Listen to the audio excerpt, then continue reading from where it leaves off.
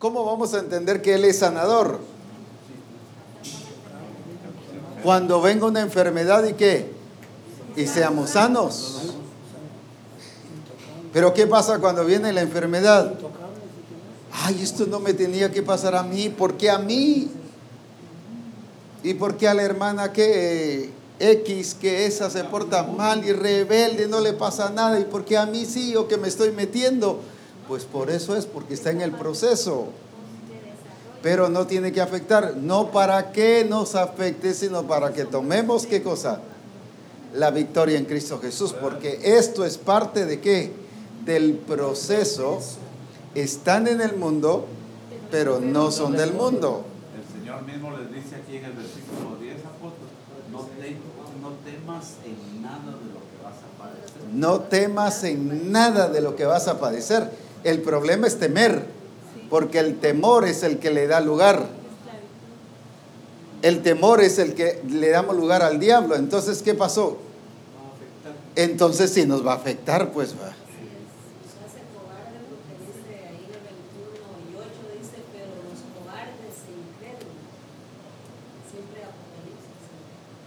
Nos hace, sí, cobardes, nos hace ¿qué? Flojos, nos hace ¿qué? Temerosos. Tampoco es para producir estancamiento, muchas veces No es para afectarnos ni quedarnos estorbados, sino es para manifestar la gloria de Dios, pues. y para Tenemos que ser conocerle. probados. Tenemos que ser probados. Es para conocerle. Para que seáis probados. Entonces, ¿qué nos está enseñando aquí? Que el que vence es el que entiende que está introducido en el proceso de ¿qué? ¿En el proceso de qué? De perfección, de transformación para ser aprobado. Si no, ¿cómo vamos a ser aprobados? Yo quiero ser aprobado por Dios, pero ¿cómo? Tiene que aprobarlo, pues. Jesús mismo que era hijo. Usted nos contaba la vez pasada sobre la situación que se dio desde el corazón. O sea, esta situación no vino para destruir, sino vino para qué? Para que usted demostrara la victoria en Cristo Jesús, ¿verdad? Y que ahora ha sido todo requete diferente. Yo doy gracias a Dios por haber pasado eso. De veras, ahora alabo a Dios, porque si no, todavía estuviera todo que no tuviera las fuerzas para estar ministrando el tiempo que ministro, pues. Porque antes me aguantaba, antes predicaba yo una media hora, unos 45 minutos y ya me iba a la cama a descansar un ratito. ¿Va? Todo aguado, todo inútil, pues. Pero ahora yo doy gracias a Dios por eso y digo, no hombre, el Señor tan sabio, aunque fue un momentito así como dicen por ahí, peludo, pues. Pero ahora alabo a Dios, ¿por qué? Porque eso me llevó a ¿qué? A crecer. Eso es precisamente. Entonces, ese proceso, solo que mi secretaria se me quedó hoy por ahí, pero ese proceso, ¿qué pasa? Ese proceso nos produce ¿qué cosa? Crecimiento, desarrollo. Pero nos hace conocer nuestra condición también. Por eso, es que eso es parte de crecer. Cuando yo estoy creciendo, me estoy conociendo. Y estoy conociéndole a Él. ¿Va? Es parte de eso. Entonces, el vencedor, en este caso, es el que dijimos?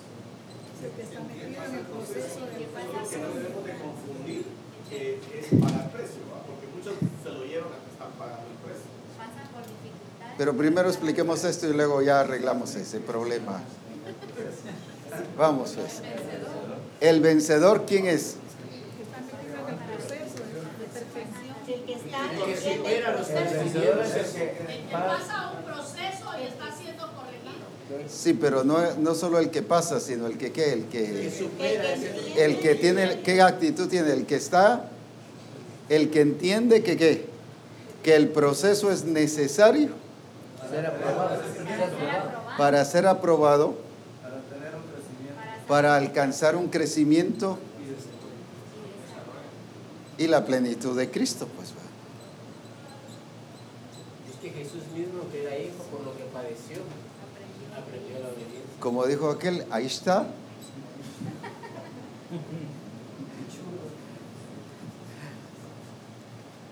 Ahora, ese asunto, ahora no quiere decir que este proceso no es producto de consecuencia. Esa es otra cosa, esa ya es otra cosa. Digamos que yo no me meto al diseño, entonces ¿qué? Pues voy a tener consecuencias, pues. Ni tampoco es pagar algo que Cristo debió haber hecho. Él ya lo pagó. Ahora estoy experimentando ese proceso como parte de ¿qué? De esas experiencias que me van a llevar a ¿qué? A perfeccionarme para alcanzar ¿qué cosa? La aprobación de Dios y la madurez, pues. Entonces, ¿cuál debe ser nuestra actitud cuando vengan esas situaciones? No tener temor, como dice aquí, no temas. Creer que están de paso, que no se van a quedar. Que están de paso. Yo pensé que creer que uno está de paso, pero yo dije ya, no, que sí es cierto, las cosas están de paso, solo son circunstanciales. Yo las puedo hacer permanentes. Como cuando nos ponen una inyección, ¿es para qué? Nos ponen una inyección, por ejemplo, ¿qué pasó? Es para que venga y que se meta entre todos los músculos y haga efecto. Pero esa inyección puede cristalizarse y ya se quedó ahí, ¿va? Y se nos quedó ¿qué? Duro ahí, ¿va? No cumplió su propósito la inyección. No cumplió su propósito, se cristalizó. Ahora, ¿cuántas veces se cristalizan esas cosas? ¿Pero por qué? Por el mal entendimiento que hay de ¿qué? De las cosas que pueden pasarnos. Y el problema está que cada vez seguimos la actitud del mundo. Hoy está difícil la situación. No, si desde el tiempo de Jesús, ¿por qué nos explicó del buen samaritano? Porque unos ladrones vinieron y ¿qué pasó? Golpearon a uno ahí, ¿qué pasó? Lo despojaron. O sea, la situación está igual, pues va. La situación no está peor que antes, la situación está igual que antes. O sea, es lo mismo. No ha estado mejor. Ahora, entonces, por eso dice no temer, porque el temer, ¿qué pasa? Abre la puerta para el enemigo. Gana ventaja el enemigo. Entonces gana ventaja el enemigo. Pero cuando yo vengo y me levanto en el nombre de Jesucristo y doy a conocer la victoria que tengo en Jesús y mantengo, ¿qué cosa? Y expreso el carácter de Cristo, entonces soy ¿qué? Aprobado. ¿Por qué a Jesús se le dijo varón aprobado por Dios? Porque fue ¿qué? Porque fue probado.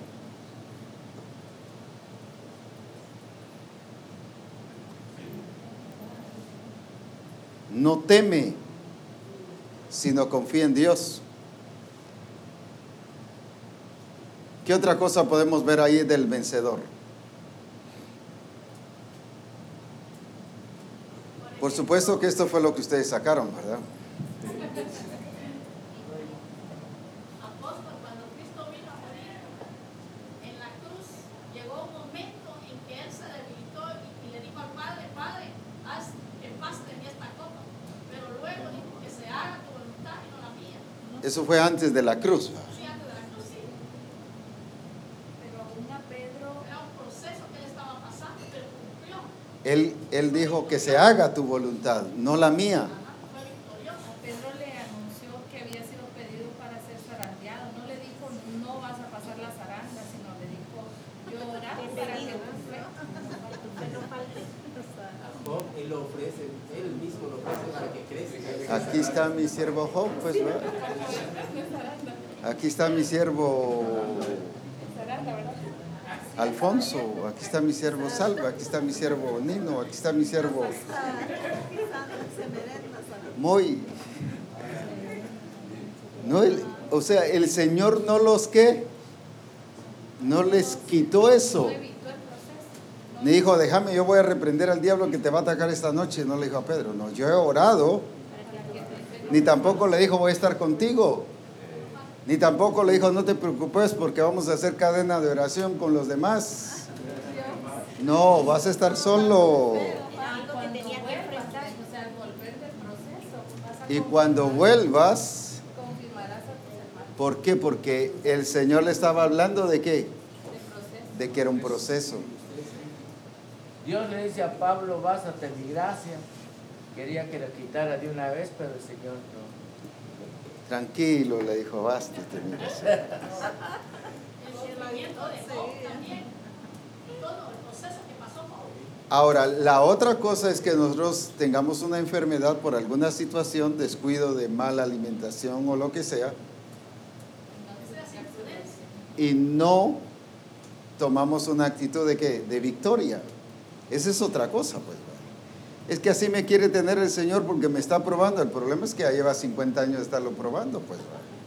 No es así, esto es temporal, eso va a pasar o debe pasar, pero en victoria.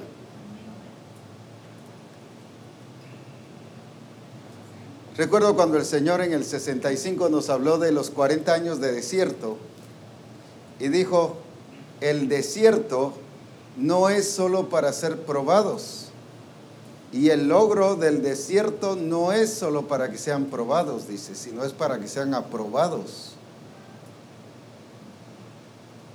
Y de todos los que el Señor nos metió al desierto,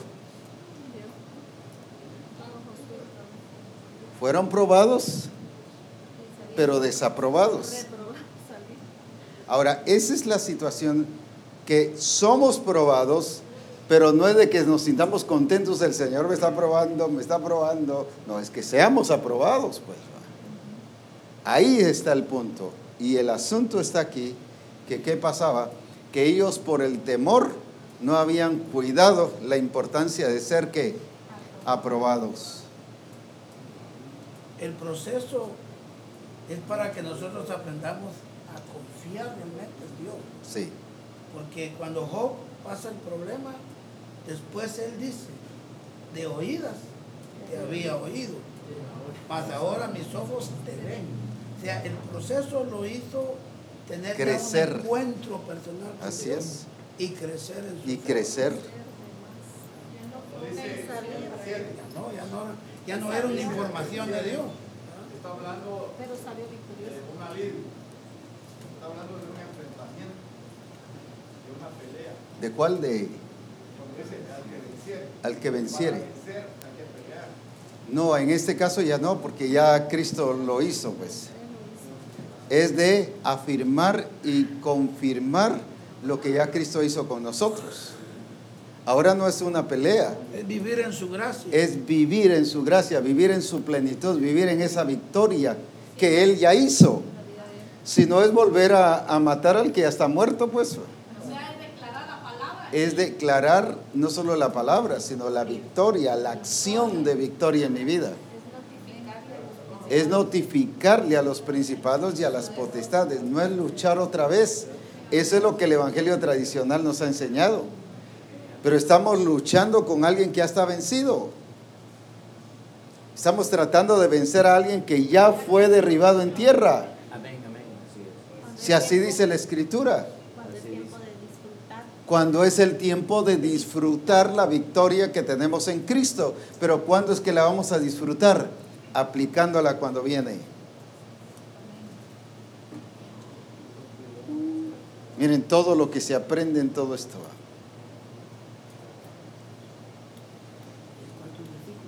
Algo más. Dice también que debe ser fiel al vencedor. Acerca de aprobado, ser aprobado. Hay una escritura aquí en 2 de Timoteo 2:15. Dice, procura con diligencia presentarte a Dios aprobado como obrero que no tiene de qué avergonzarse, que usa bien la palabra de verdad.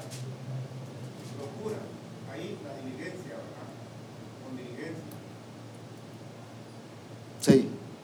Y aquí habla de fidelidad. Sé fiel. Ahora, ¿fiel a qué?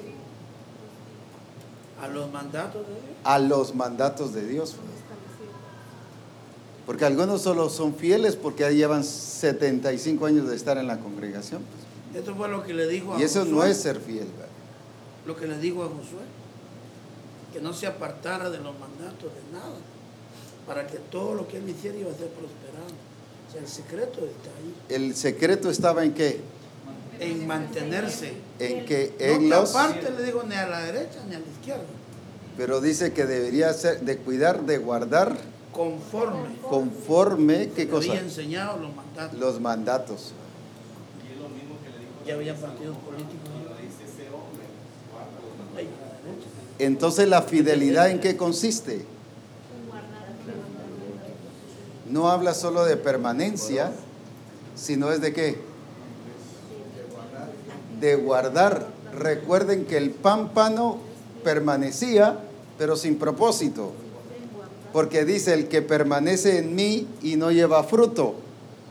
Quiere decir que este sí permanecía, pero no producía. De guardar y ejecutar. El problema de muchos hermanos es que están ahí permaneciendo y están en el diseño, pero sin producir.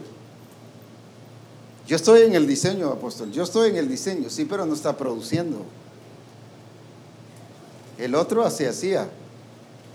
Y el Señor dijo, el que permanece en mí, pero luego da la otra, y yo en él. Ahí está la expresión de Cristo. Este lleva mucho fruto.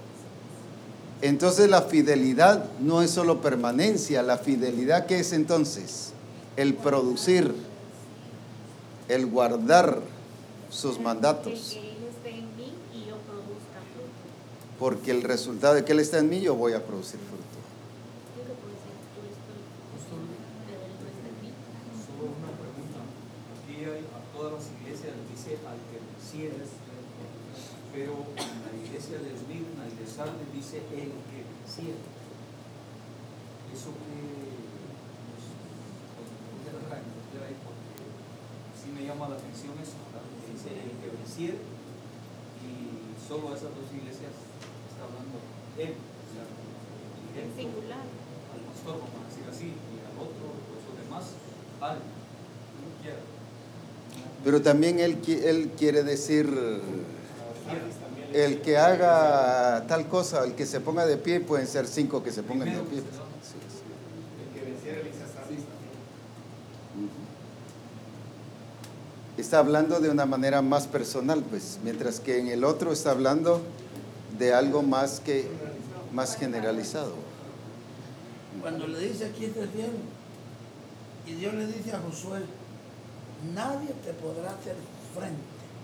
O sea, sí va a venir a hacerle frente, pero nadie va a vencerlo. Así es. Porque dice, solamente esfuérzate y sé valiente de cumplir todos los mandatos que me hicieron Moisés te mandó. O sea, va a venir, pero lo que nos va a hacer estar firmes es la fidelidad a Dios. Y no importa el lugar donde estemos. Ese es el problema que la iglesia o que el diablo ha hecho confundir a la iglesia y a los siervos de Dios. Pero es que entonces no tengo que hacer nada. Y el problema es ese, que como lo vemos tan fácil, pensamos que ¿qué? ¿Qué era lo que se requería ahí, por ejemplo? No era luchar, no era enfrentarse, sino ¿qué? ¿Qué le pide a Josué? Que se esfuerce y sea valiente. ¿Y qué iba a pasar? Nadie le iba a hacer frente. Pero si hubiera luchado, ¿qué hubiera pasado? Lo atacan y lo hacen pedazos. Ese es el problema de la iglesia, como lo ve tan fácil, se pone a luchar y lo hacen pedazos. Por la idea tradicional de guerra espiritual. Y como lo vemos tan fácil, ¿qué pasó? No puede ser, ¿va? Yo tengo que hacer algo. Y por hacer algo, nos cae la viga. Pastor, la situación en que estaba pasando no se dio cuenta que era rico, porque dice, tú eres rico. O sea, estaba pasando pobreza por haberse apartado de Dios. Entonces, ¿en qué consistía la victoria? En reconocer su posición en el Señor. Reconocer su posición, pero también ¿en qué? No.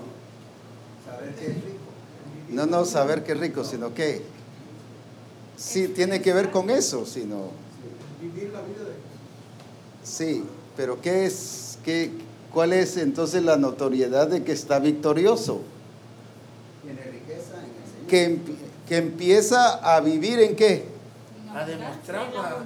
En abundancia, que deja de estar gafo, pues, que deja de estar limitado, que deja de estar escaso. Hay quienes toda la vida estamos escasos. ¿Qué significa eso?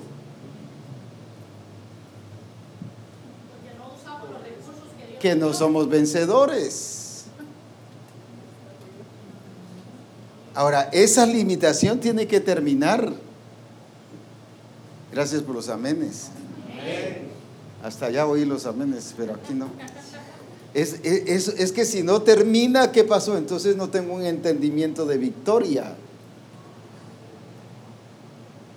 Si la situación con los hermanos no cambia, y toda la vida, ¿qué? No tengo para ir al Congreso, no tengo para ir al Congreso, no tengo para ir al Congreso, el año entrante no tengo para ir al Congreso, dentro de 3 años no tengo para ir al Congreso, dentro de 5 años no tengo para ir al Congreso, ese no es vencedor, pues. Ese es pobre siendo rico.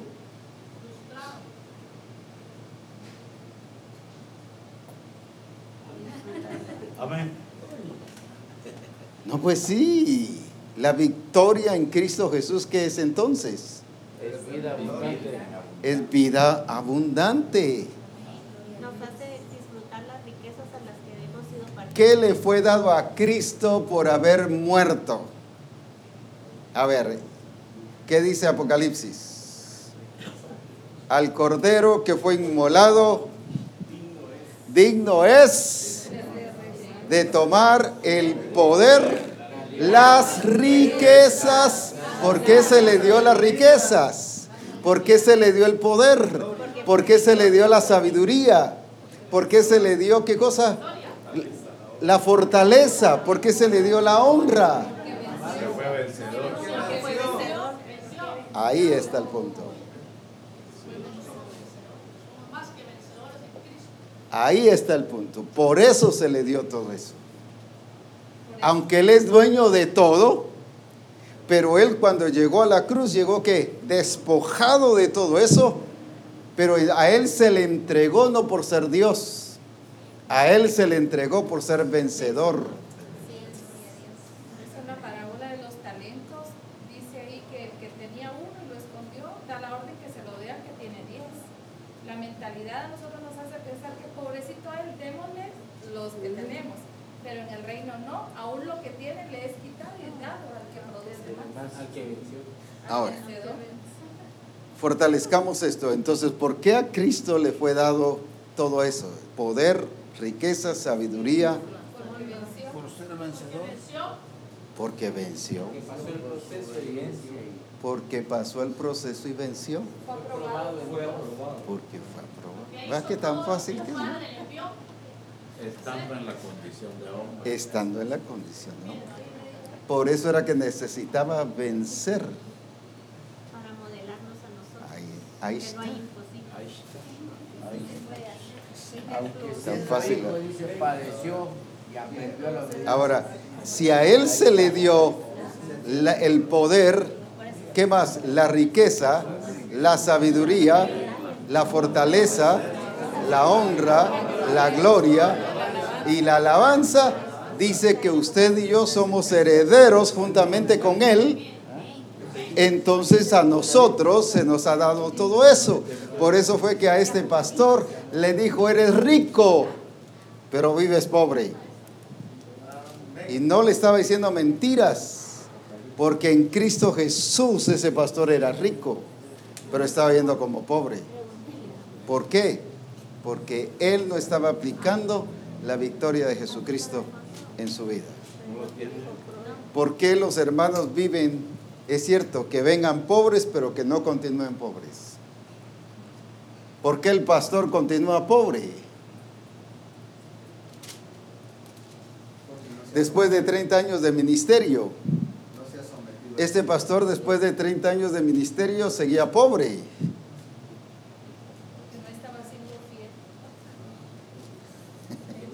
Porque no estaba siendo fiel en guardar los mandatos y ejecutarlos.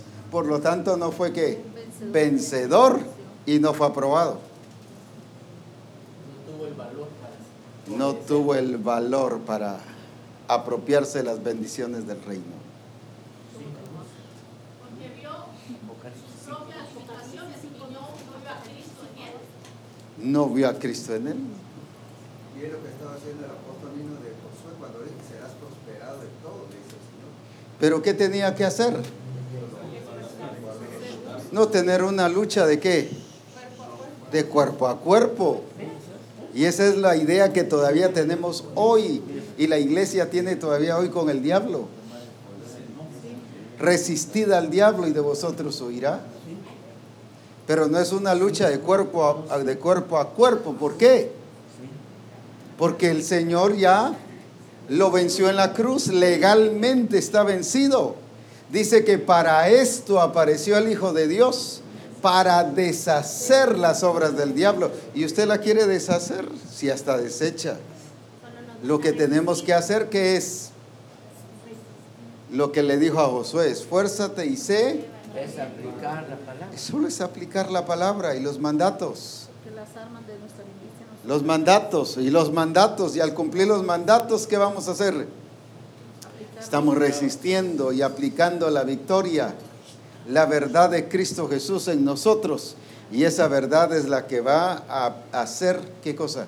Efectiva la victoria de Cristo en nosotros. Jesús dijo: consumado es, hecho. Ya está hecho. Terminó el proceso. Amén. Entonces, ¿por qué a Jesús se le entregó todo eso? Por ser ¿qué? Vencedor. ¿Por qué a nosotros como pastores se nos va a entregar todo eso?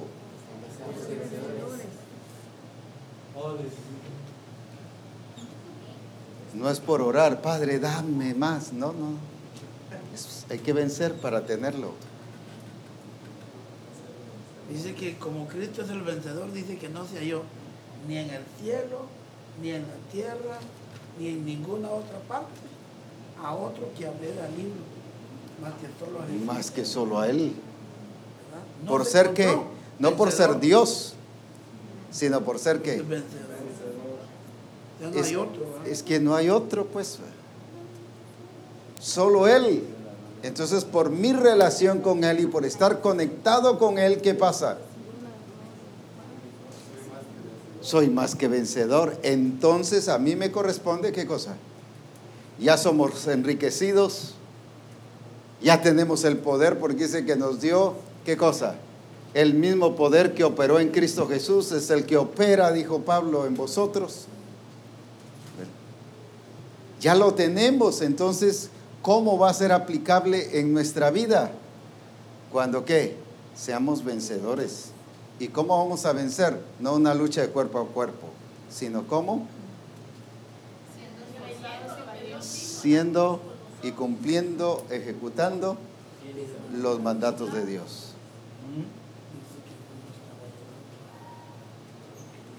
Así tan fácil. Es que no hay otra forma. Cualquier otra forma es otra cosa, pero no es la victoria en Cristo Jesús. Esta es la única forma que vamos a ser aprobados. Así tan fácil, pues así va.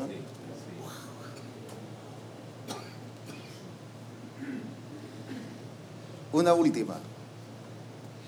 ¿Qué aprendemos de esto entonces? Hay una lectura que tuvimos apóstol hace días en 1 de Juan capítulo 5, 18, que decía: sabemos que todo el que ha nacido de Dios no practica el pecado, pues aquel que fue engendrado por Dios le guarda y el maligno no le toca. Aparece con aquel hablando de Jesús.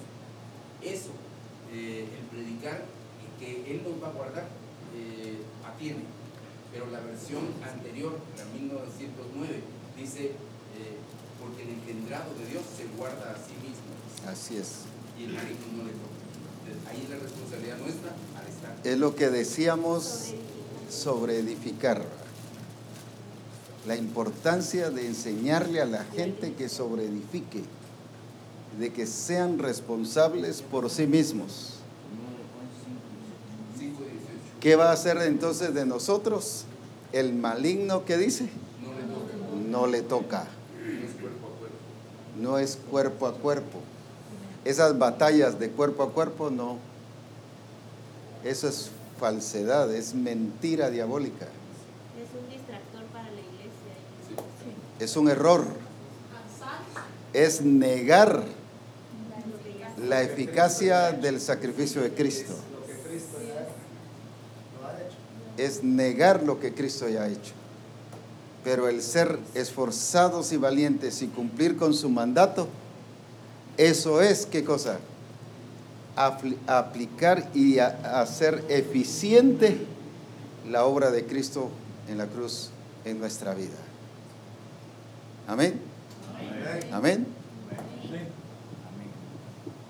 la lucha fuese personal, tendríamos a adjudicarnos la victoria. Es que eso es lo que el diablo quiere hacernos sentir, que por lo menos hicimos algo.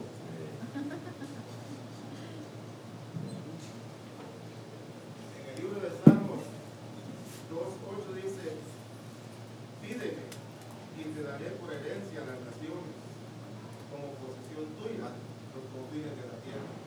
Hablando de la riqueza. ¿Qué dice? Te daré, de Salmo 2:8, pídeme y te daré por herencia las naciones, como posesión tuya los confines de la tierra. Y dice que Él se hizo pobre, ¿para qué? Entonces, ¿es la voluntad de Dios que seamos ricos, sí o no? Sí. Sí, para eso vino Él. Es que Dios quiere que esté así siempre. No, ese es el diablo el que quiere que esté siempre así. Pero no Dios. Dios lo levantó, ¿para qué? Para que sea victorioso y de esa manera le sea concedido, ¿qué cosa? La abundancia de Cristo en nosotros. Amén. Amén. Entonces Dios quiere que tengamos un sentido claro de revelación de lo que Él es y una actitud de victoria y vida de victoria en Cristo Jesús. Aleluya. Amén. Muy bien. Vamos a llegar aquí y solo en unos 3-5 minutos el hermano Armando nos va a entregar una información ahí de multimedia y vamos a concluir de esta manera aquí. Hay un postre preparado ahí para los que necesitan superalimentación.